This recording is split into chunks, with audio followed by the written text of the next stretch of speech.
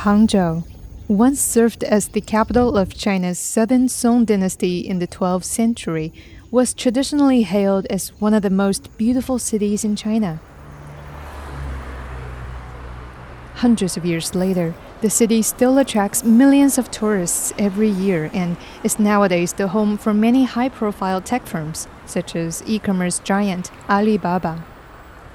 Without a doubt, this has set an example of how China's rich history can still live on in a modern city with an innovative economy. While Hangzhou may not have as large an expat population as some other Chinese cities, it has drawn many, especially those working in the tech and commerce sectors, to work and live here, and thus blend into the city's diverse and multicultural atmosphere. I would say, all expats have their stories, So my story was that I enjoyed being in Hangzhou. I feel it's my home. Same, I call myself Xin Hangzhou Ren. Meet Rajni Aggarwal, who refers to herself as a Xin Hangzhou Ren, literally meaning the new Hangzhou local. Yeah, my name is Rajni. I am Indian, living in Hangzhou for more than 20 years now. I am one of the few expats who saw Hangzhou changing, The Xin Hangzhou Ren word only comes when you actually love the city, when you love the country. I'm happy to be here. Yeah. Sitting in the Indian restaurant that she runs and co-owns here in Hangzhou, Rajni talks like a local and chats with me about what it's like for her to make a living here. Though geographically speaking, we're just a few kilometers away from the Xixi National Wetland Park, which is a Hangzhou-based natural scenery rich in cultural heritage thousands of years old, it almost strikes me as if I have, instead, relocated to a chic restaurant in New Delhi with the smell of delicious spices and Indian-style music weaving through the air. And Rajni, dressing up in a full pink and golden sari, also wears a bindi in between her eyebrows, a decorative red mark on the forehead that couldn't be more iconic for Hindu ladies. But unlike a stereotypical Bollywood movie star image that you might expect of her, Rajni actually keeps a short and clean-cut hairstyle with a brisk and spirited look upon her warm and glowing smile. I left India in 2001 and since 2005 I'm in Hangzhou, but I started traveling to Hangzhou I think in 2002. I have a relationship with Hangzhou, So it becomes clear that after nearly 20 years, almost half of her lifetime spent in this city, Rajni's bond with Hangzhou has become part of her identity now. This only leads to my next question, which is a big why. Why did she want to settle down in Hangzhou? And what motivated her to stick around?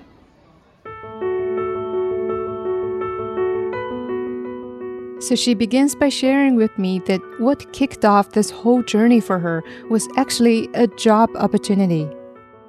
Me and my husband, we both are textile engineers. So he got a job with a Hong Kong-based company. Then when we were in Hong Kong, then we started our own business. We were doing a lot of silk from Hangzhou. We have our own textile trading company. So the idea, the first point to move from India to China was a job. But since 2005 until 2023, we are living in Hangzhou because we have our own business here. Yeah. And with their textile business growing steadily year by year, Rajni and her husband decided to settle down in Hangzhou in the mid-2000s and soon built a happy family here. We have 2 children now. So my daughter is born in Hong Kong. Now she's big, like 19 years old. She studies in University of Hong Kong. So I have a son who is 14 years old, but my son is born in Shanghai. Because when he was born in 2009, Hangzhou, there were not many international hospitals where I felt, the doctor can speak English. And so I chose Shanghai at that time, but not anymore. Now no need to go to Shanghai, no need to go to Hong Kong. Now everything is in Hangzhou. Rajni confesses that 20 years ago, going to see the doctors here was not really a pleasant experience for her. Of course, the language was a big barrier. Of course, I knew how to speak Chinese, but that time there was no WeChat translator. So even the difficult things, if you are trying to explain in Chinese, it was not that easy. So that part was difficult when I felt like, oh my God, I'm lost. I want some doctor who can speak English, and I don't have to go to Shanghai, or I don't have to go to Hong Kong. I wanted somebody here. That time was a little difficult, but not difficult anymore. I think now it's easy. So when did you feel things in Hangzhou had changed for the better? When did I feel Hangzhou changed? I would say since 2010, since 2010, I started to feel the changes. Yes, when G20 happened in 2016. Oh, since then, I think Hangzhou is on a rush. Yeah. And now Asian Games, of course. We have all the big hospitals, have the international clinics, everybody speaks English. So it's not what it was 20 years back. Hearing this, I just can't help but nodding and agreeing. Around the same time Rajni mentions, China's high-speed railway started to run between Shanghai and Hangzhou, connecting this growing city with many more destinations outside Zhejiang province. This has certainly helped boosting local tourism and economic development ever since 2009 to 2010. Then, with the G20 summit hosted here in 2016, plus the ongoing 19th Asian Games, combining the city's rich history with its status as a bustling economic center, Hangzhou has solidified its position as one of China's most prosperous cities. But before our chat continues, a cup of ginger tea is served by an Indian gentleman, whom I later learn is the manager of this restaurant. Joyfully interrupted by the fragrance of the traditional Indian milk tea, therefore, I look around and again indulge in the exotic charm of this restaurant that we're sitting in. It's only around 5 p.m. in the afternoon, and it's still too early for the evening peak hour for most restaurants in China. But in here, almost a third of the seats are already occupied and accommodating customers. Later, I learned that while Rajni develops her life and business in Hangzhou, she also encounters other expats making a living here. And of course, with her warm and welcoming nature, it's been very easy for her to make new friends. Not surprisingly, she tells me this restaurant is one of the many fruitful outcomes of a friendship she has developed here in Hangzhou. Together with another Indian lady whom she met and befriended when she first came here, the two of them started their home kitchen-style diner in 2016, which was the predecessor of this restaurant today. There, the two ladies worked their magic as Indian moms and wives and put passion into sharing their best traditional dishes with people from a different nation. We are Indian.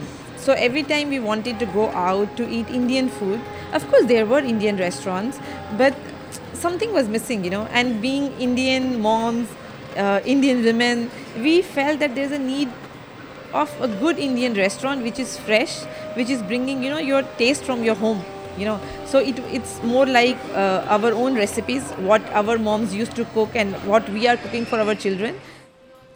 She says they started off by renting a tiny place in Hangzhou's Binjiang district, a developing part of this city back when it wasn't super expensive to run businesses there.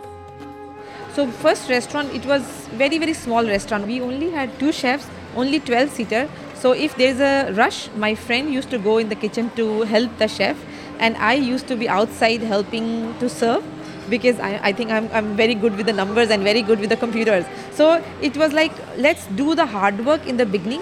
Let's people know that this is a restaurant where you are welcome and you will get good food, rather than making it very big and very lavish. For Rajni and her friend, the idea was rather clear ever since the beginning.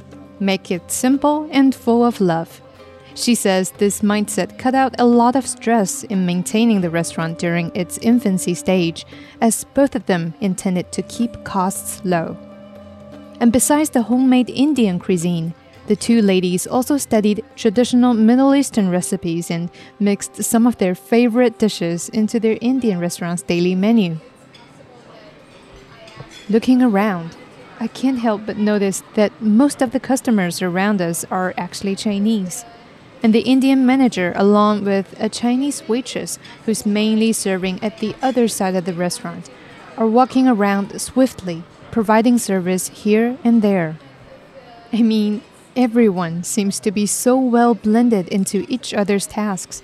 And regardless of their skin tones or cultural backgrounds, they're all working together to maintain this sense of harmoniousness that's happening right here in this restaurant. Rajni says this is a highlight of what they do here, which is to share good food and, more importantly, to bridge connections between different cultures. The idea is why not to share the fresh food, good recipes, because this is our own recipes, with people here, and I also believe very, very strongly that we make friends, we share deep conversation when we are eating together. So I would say sharing Indian culture with people in Hangzhou, but more than culture is like a place to build relationship, to build friendships. Yeah.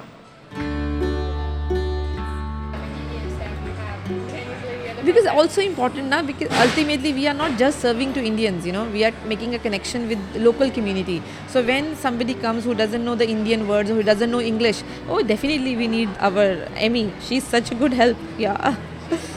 Amy, yeah. Waving to the waitress at the other side, Rajni introduces Amy to me, a quiet Chinese lady who blushes quite a bit as we briefly chat about her work here.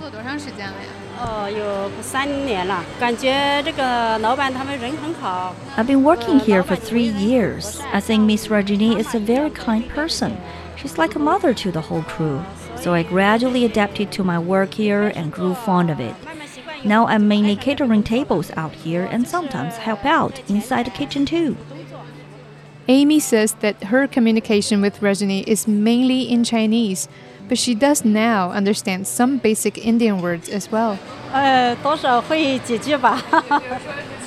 Yeah, I could speak just a little bit, like Namaste is what we say to greet each other in the morning.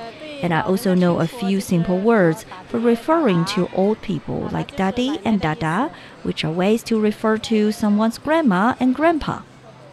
But before we could continue on, Amy is summoned to help with carrying a tray from the kitchen. So Rajni suggests that I talk to the Indian manager at the cashier desk.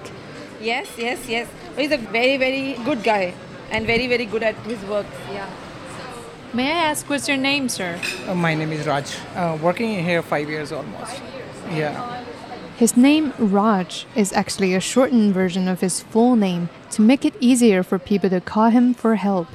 Similar to Rajni, Raj has also spent years in China, working and traveling in different cities. In China, almost 11 years. 5 years in Hangzhou, 4 years in Beijing, and a few months in Chengdu, Ningbo, Shanghai, and Shenzhen, Guangzhou, Zhongshan, Zhuhai, is many places. I'm like, wow, this guy has been to more Chinese cities than many Chinese people ever have. And no wonder he can now cater to the customers in fluent Chinese. Now I am used to is many Chinese people, they are just talking with me and they say, you look like an Indian, but if you're talking with Chinese, so it's talking like a Chinese people, because some Chinese people, they're still little bit afraid to talk with foreigners because they're thinking English is not good. So when I'm talking in Chinese language, it's very easily to communicate with them.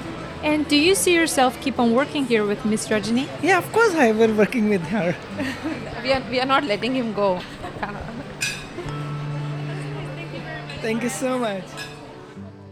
And in the end, we kind of have to let Amy and Raj get back to work, as the restaurant is now getting crowded with Chinese and Indian customers. In the meantime, Rajni and I continued on with our chat about how she and her good friend put their restaurant together piece by piece. Both of them are self-made entrepreneurs who now run the businesses based upon their close bond with each other. To them, attending to the businesses is now part of their lives, and the restaurant crew are just like family, combining members from both countries. Our business is a part of us. Our friendship is the main part. So I think we are very dependent on each other. We live also in the same area. So most of the time we come together in the morning, we stay here for 2-3 hours, then we go back, then we come back like after 1 day or 2 days. So it's more like togetherness. So the team, the chefs, everybody's Indian, but the chef who helps them is Chinese. And now the Chinese people also know all the Indian names.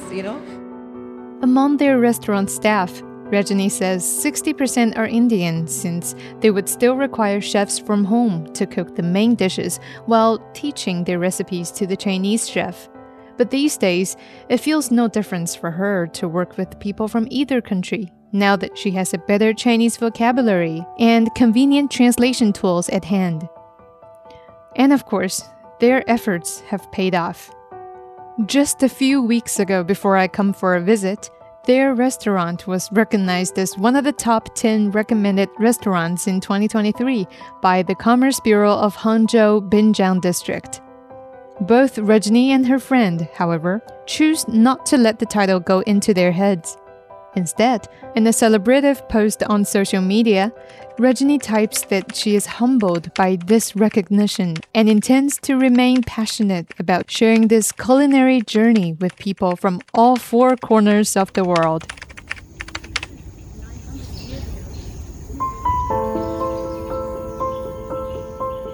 Rajni is an early riser. She wakes at around 5:30 a.m. every morning and sometimes has morning video chats with groups of young people from around the globe.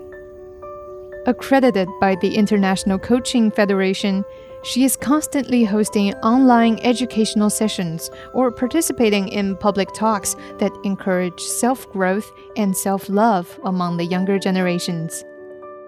So I really want to talk to more people, more young generation, and discuss with them that if they have something which is bothering them, like just be there with them, just listen to them. So when we know who we are, I think life becomes little easy, and sometimes you just need somebody who can guide you to find you. And while she chats with young people, Rajni tends to be very open about her own roller coaster-like journey. Growing up in a small city in India, moving to a completely new country in her 20s, then strive to make a living there.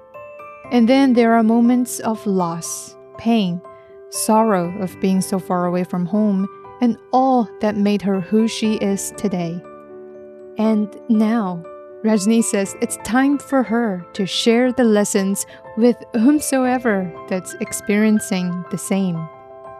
That was the time I was connecting more to myself and more to my dreams, what I wanted to do, and the dream to share my knowledge or to share my experience or to share my journey.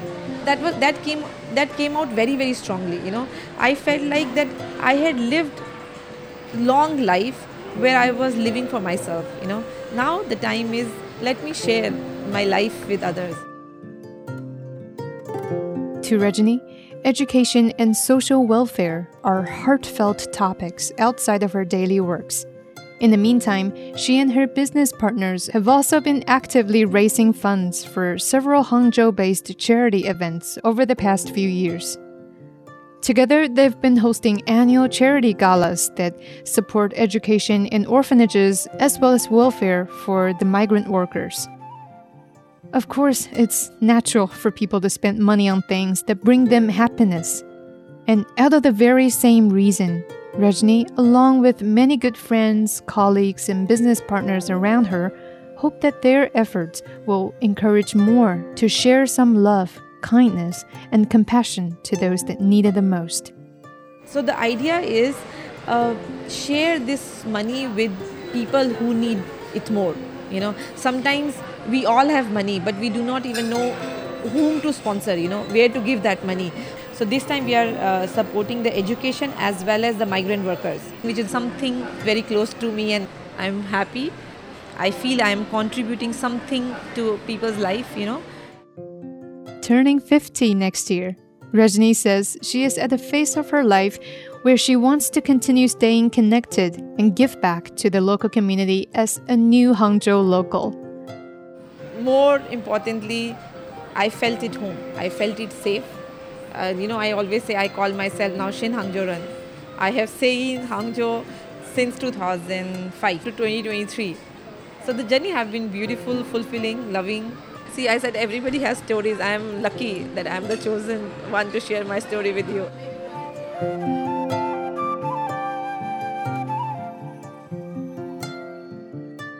With that, we conclude this episode of Footprints.